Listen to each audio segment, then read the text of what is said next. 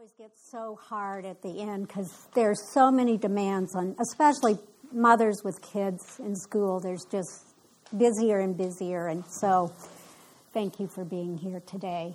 I thought, well, I want to give you some encouragement for being here, and so this is just a little encouragement. I can't think of two more beautiful subjects to end our time with than the subject of prayer and the subject of the new heavens and the new earth. And that's how we're going to end. Darwin will be here next week to teach on the new heavens and the new earth. And so this morning we're going to talk about prayer. So I think that as we begin to think about those two studies that Isaiah leaves us with, is that they are studies in hope and blessing. And their prayer is for our faithful living now, as we wait for the Lord to come again, and the new heavens and the new earth is for our future eternal living with God forever and ever. In fact, the new heavens and the new earth is truly the final fulfillment of the answer to all of our prayers and the answer to all of God's promises. And someday, when we are in the new heavens and the new earth, we will know everything about the journey we walked here. And we'll see it, and everything will make sense. Everything in our life will make sense. Everything will be worthy of worship.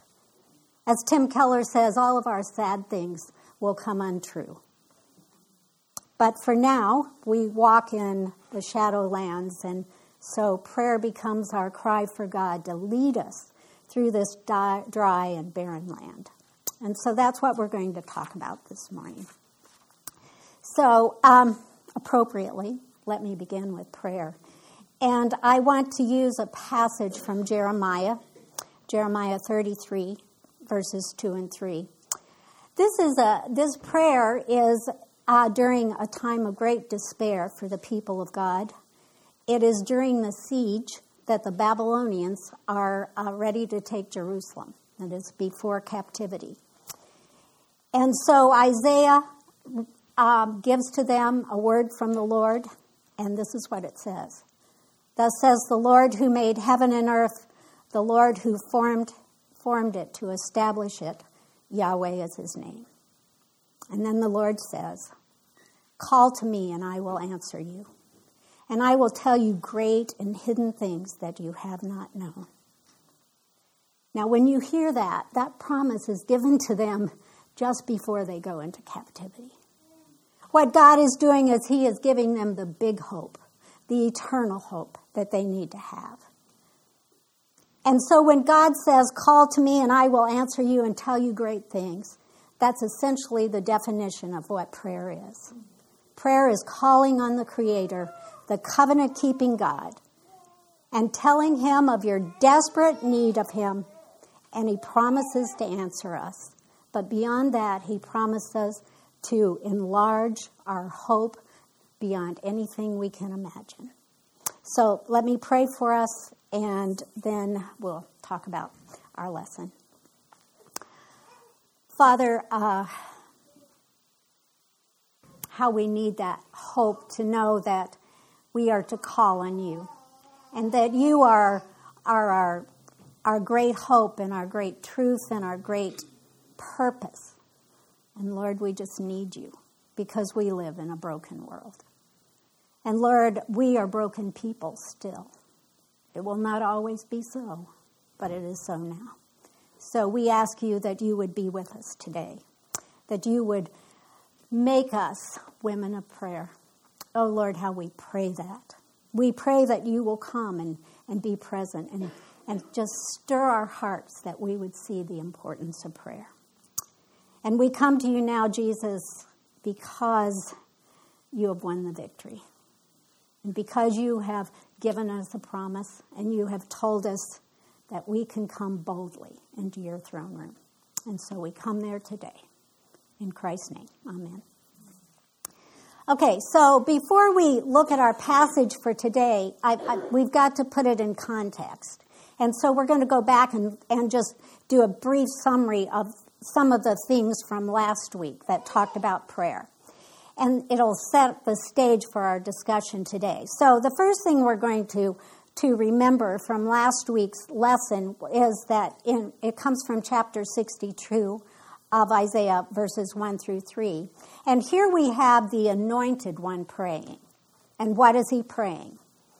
Okay, this is what it says. For Zion's sake, I will not keep silent, and for Jerusalem's sake, I will not be still, until her righteousness goes forth as brightness, and her salvation as a burning torch. The nations shall see your righteousness, and all the kings your glory, and you shall be called by a new name, that the mouth of the Lord will give. And you shall be a crown of beauty in the hand of the Lord, and a royal diadem in the hand of your God. That's Jesus praying. That is Jesus dedicating himself to pray until the fullness of salvation for his people become a reality. Jesus is praying that prayer now until the fullness of time. Note that it says that it's talking about Zion, but in its prophetic reach, it is talking about all of God's people. It is talking about the new Jerusalem that God is forming. It is a prayer that Jesus prays, and it's also a prayer that calls him to action. He says, I will not be still. That means I will not sit quietly. I will be active in bringing this prayer about. I will take my whole self and be involved in bringing it about. Jesus is saying, I will pray for my people, and I will act on those prayers to bring them about.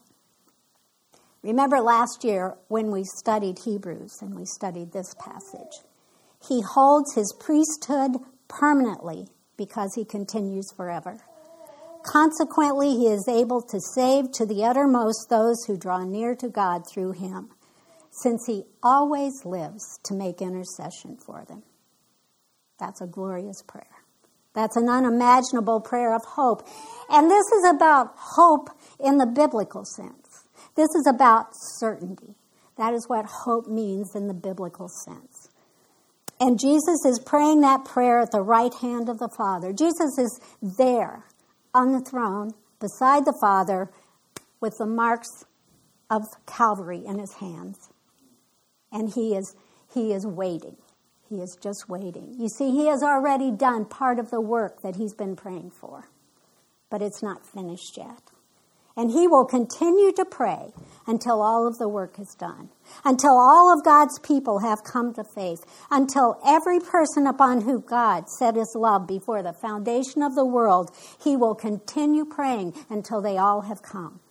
As one commentator writes, he says, until the elect have received their resurrected body, he will continue to pray that prayer.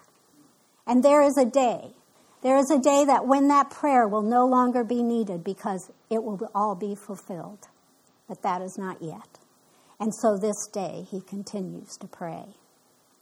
Now, again, from last week's lesson, there were these verses in the same chapter in verses 6 through 9, and they're surprising. It's a surprising addition. It's unexpected because the Lord calls us to participate in that same urgent prayer.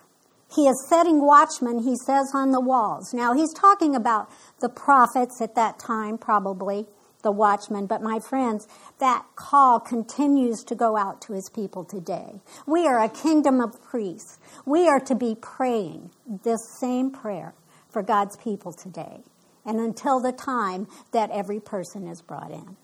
And the Lord's plan is for us to be unceasing intercessors until the fullness of all things. And his plan is for his people to watch with constant alertness and to pray unceasingly. And we too are to act on those prayers in faithfulness. But there is more in this passage, astonishingly, that we are called to do.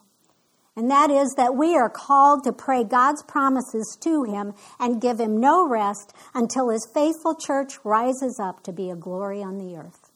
As one commentator writes, until his church brings astonishment to the world. Jesus wants us to have the same zeal for his church as he does. And he wants us to pray for that consummation to come quickly. In other words, we are to give him no rest until all of his promises are fulfilled. Now, finally, the last thing that we remember as we enter into our passage today is that in the first 7 verses of chapter 63, that we have to walk through that chapter in order to get to where we are today. And in that passage, we are to see clearly, as Christina told us beautifully last week, that judgment is a reality. And it's going to be a horrific moment for those outside of Jesus Christ. The passage is visual, and it's bloody, and it says vengeance was in the heart of the Lord. And he brought this vengeance by himself. His own arm accomplished it. But my friends, this too is a promise of God. Evil and sin will be no more. The raging of nations will be no more. And God himself will be with us as our God, and he will wipe away every tear from our eyes. And death will be no more, and neither shall there be mourning or crying or pain anymore. There is beautiful hope in this passage, but there's great warning in this passage. And I hope that as we hear this passage, there will fall upon us the urgency of the gospel going forth. Before that great and horrible day, we are to be praying for and taking the glorious gospel to all the nations. That's part of praying this kingdom prayer. And we are to do that through how we support our missionaries in this church, how we support them. And we are to do that through our own work of spreading the gospel with all that we need. And I don't know about you, but I don't take that seriously enough. So let us be praying that we would be those kinds of people. So our question today is, how are we doing in praying these kingdom prayers, and how are we doing on living out of those kingdom prayers? Are we faithfully participating in what Jesus wants us to be doing? And part of our answer to that must also involve this perplexing question. Why is prayer not our greatest desire? Why is prayer, in fact, often our last resort? So we're going to try to answer those today. So let me give this disclaimer as we jump in.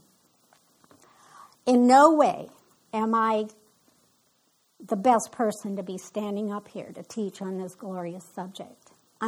I have been praying that I would be an instrument in the hand of, in the hand of the Lord. And because every person here is called to be prayers like this. And everyone in the room could stand up and tell us of their journey in prayer, of their successes and their failures. But I'm going to try to do my best to talk to you about this, because we are traveling this destination before the throne of God. It's important. It's serious. Prayer is a massive call, and it's beautiful, and it's essential. And there is no pattern that you have to pray. I think that's what gets us so confused sometimes. You don't have to pray. It's a relationship. So we're going to talk about those things. But we are to keep in mind that we are praying as watchmen for our world, our city, our church, our families, our friends, and most especially over these fallen hearts that we still live with. So as we look at our passage for today, we're just going to look at verse 7, really, for our passage today, because we're going to talk about prayer in a wider venue. But I do want us to begin there. And my purpose here is I'm going to share some of the things that I've learned in prayer is not to say, pray like this. That's not what I'm doing. What I want to do is to be an encourager, to call you to the freedom and the joy and the hope that prayer is, and the promise that prayer is. I want to encourage you that your prayers are greatly welcomed in the throne room of God. As one author writes, from time immemorial, prayer has been spoken of as the breath of the soul. Prayer is not meant to be rote. It's supposed to be alive to God and his greatness and his glory. How amazing that God wants our prayers. And so prayer is also to be honest about our hearts and longingly seeking help in all of our various situations. Every person here is in need. Every person has a different sorrow or a different sin, but God says, bring them to me. Every sin, every sorrow, the lovelessness in your heart, the selfishness in your heart, are we caring well for people? Our loneliness, in our questioning and confusion, all of it, God says, bring it to me. Remember, God is not interested in soaring words. Scripture tells us that he knows our prayers before ever we speak a word. It's not that we have to make these beautiful prayers and they have to sound just amazing. That's not right. God he wants us to come. He wants us to say, we need you. His desire is that we come to him for help. Now, we've all had these wonderful moments. We've all had them where we're praying and we just don't want to stop. It's just beautiful that our prayers we are praising God, and it's just a beautiful thing. I love that. That's a wonderful thing. But be not fooled, because it is also a beautiful thing when tears fall helplessly from your eyes and you bow before him and you have no words. Because that too is a soaring prayer into the heart of God. The beginning of our passage helps us with how we can best begin our prayers, I think. Not that it gives us exactly, but it gives us parameters that are very helpful, I think. I think most prayers are best if they begin here, because here's what it says. I will recount the steadfast love of the Lord, the praises of the Lord according to all that the Lord has granted us, and the great goodness to the house of Israel that he has granted according to his compassion, according to the abundance of his steadfast love. We use that as a pattern. We come to this passage not as the people who first heard this from Isaiah. We're not in that situation. We are a people also who are not in the situation that the Lord's praying for. We're not there yet. No, we're living in the already and not yet time, aren't we? We live in the midst of a broken world, and my goodness, it seems to be shattering around us. And yet we are a people who live after the coming of Jesus. Oh, just think how much greater our prayers can be because of what we know. More than the people of Isaiah. Much more. We have this greater hope before us. My friends, he has answered the prayer. The heavens were rent, and he has come down. We have that before us. He has fulfilled that part of his promise. And we pray well if we keep this general structure before us in prayer, because it begins where we most often should begin. And that is with God. The passage calls us to recount, to actually think of all the things we can think of about our covenant God that are worthy of praise. And in so doing, we will begin to worship and praise and bow before him. The purpose of beginning here is to place us in humble reliance upon him, and to be in awe before him and bow before him in the certain hope that all of his promises are made for us and will someday come true. We also are to be a people who need to confess our sins. We are a people who know the cost of our sins. Because there was a body that hung on a tree, and it had been broken and beaten and spit upon. And he hung there, and he suffered the wrath of God for our sins. We know that. How can we not come to him with our sins and confess our sorrow for them?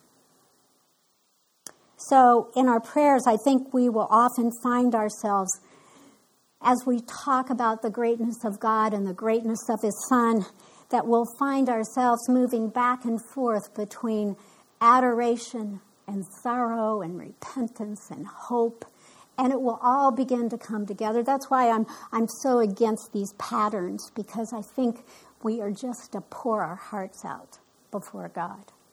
We also can bring to him his attributes. Because if you'll notice that in verse 7, the recounting of God's covenant love includes remembering his goodness, his compassion, and the abundance of his steadfast love. In other words, Isaiah is remembering and praising God for being all those things to his people. I don't know about you. I don't know how you pray. I'm not telling you how to pray. But I begin my prayers most often with my Bible open. Sometimes they're open to the Psalms. Right now I'm praying through the Psalms. Sometimes they're open to Paul's prayers in Ephesians. Sometimes to prayers in Acts. Sometimes to the Beatitudes. Sometimes to Romans. Sometimes to Revelation. It's just that those things that praying God's word just helps me in my praying. Then it's not so much, I'm not so much focused on where I am right now and what I need and all of those things. My vision becomes bigger. Sometimes I focus on an attribute of God. I find there that I can find in reading Scripture, and I focus on that. Sometimes I have a book on the holiness of God, and it's by Tozer, and there are passages written on all kinds of the attributes of God. Sometimes I'll read those and pray through those as Tozer opens up all the glories of each attribute. For example, faithfulness. That is worthy of praise. You can come to that in Lamentations 3 and read there about what it says about how great is God's faithfulness and what that means to our church, what that means in my heart. I can cry out for God's faithfulness in his call to covenant children to come to him. Oh, Lord, they've come before you. And I can pray God's faithfulness on those children. I can cry for his faithfulness to the brokenhearted, that he sees them and he knows them. I might pray in some way that I would reflect something of God's faithfulness in my own life, that I would begin to reflect who he is in my relationships. I might thank God for and worship him for his omniscience and worship him that he knows all things. He knows my rising up and my sitting down, and he knows it all before it ever happens. He knows my sinful heart. He loves me still. I can thank him for those things. He knows my sorrows and my joys, and he is moving all of those things to bring me safely home. I can pray for my friends that are struggling, that he knows everything about their sorrows and their fears, their sadnesses. He knows exactly where to speak peace into their hearts. He knows exactly what they need. I don't have to try to figure it out. I can just take them and lay them before him, that he would meet them in their place of greatest need. I guess the Psalms are probably my go-to place to help me pray. I often use the Psalms to worship, to recount all of God's goodness in the past. They remind me of his goodness to his people now. The Psalms remind me, of course. We come across them and we're reading, and they remind me what a sinner I am. And they remind me how much I need his grace. I come across and I find that the Lord is my shepherd, and he leads me beside the still waters. But that same psalm tells me that yea, though I walk through the valley, the shadow of death, he's going to be with me in that also. The Psalms tell me that the reality of life is in him. It says, whom have I in heaven but you? And there is nothing on earth that my heart desires beside you. The Psalms help me to pray those things. One author writes this about the Psalms. He says, they were not written for doing or getting, but for being and becoming. I love that.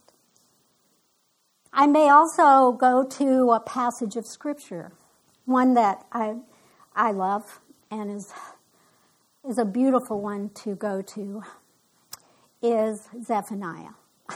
Zephaniah 3, 9 through 20. You know this one probably. In this passage, there is the hope of the reversal of judgment. It talks about the conversion of Israel and the nations, that they are turning because God is calling them to himself. And there you find, here's what it says, The Lord your God is in your midst, a mighty one who will save. He will rejoice over you with gladness. He will quiet you by his love. He will exalt over you with singing. This is an amazing passage to pray that God would do that now in our city, in our church, in our places, that people would begin coming to him, that judgment would be reversed because of his grace. It is a beautiful thing to pray for hurting friends. One thing I have learned in prayer, at least for me, is that the more that I am in Scripture and feeding myself on beautiful things of God, the more easily the prayer just flows from me. It just is true. O. Hallesby, who was a theologian who was born in 1879, he is known for his writings on prayer. And I read one of his books years and years and years ago. And it was one of the first prayer books I ever read. And that some of the things he talked about has helped me. They were simple and deep, but simple.